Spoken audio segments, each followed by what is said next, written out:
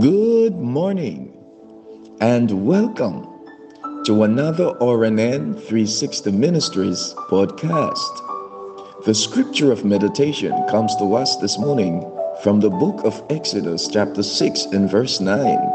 I'll be reading the NLT version, and it reads, So Moses told the people of Israel what the Lord had said, but they refused to listen anymore. They had become too discouraged by the brutality of their slavery.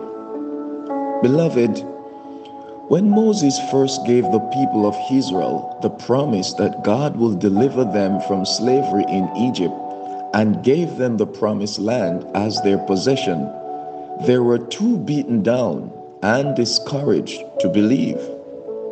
Instead of rising up in faith, they wanted to remain settled in their slavery, to remain victims rather than become victors. Friends, what God has for you is way too important to settle for less than. Not settling may mean going back to school and getting the training to bring out your talents. It may mean developing a business plan, meeting with mentors, and researching what you need to bring about your goal.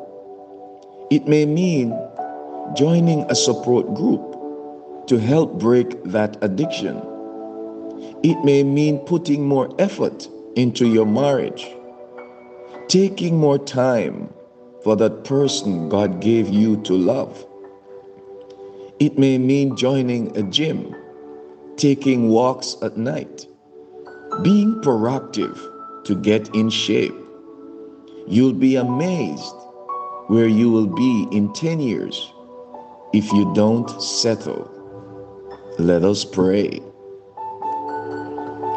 Father, thank you for the great and precious promises you have given me that will lead me to my best life possible.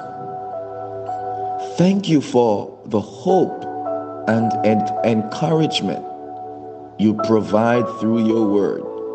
Lord, I refuse to settle for less than what you have promised. In Jesus' name, amen and amen. Have yourself an awesome day. And remember, we serve an awesome God in an awesome way.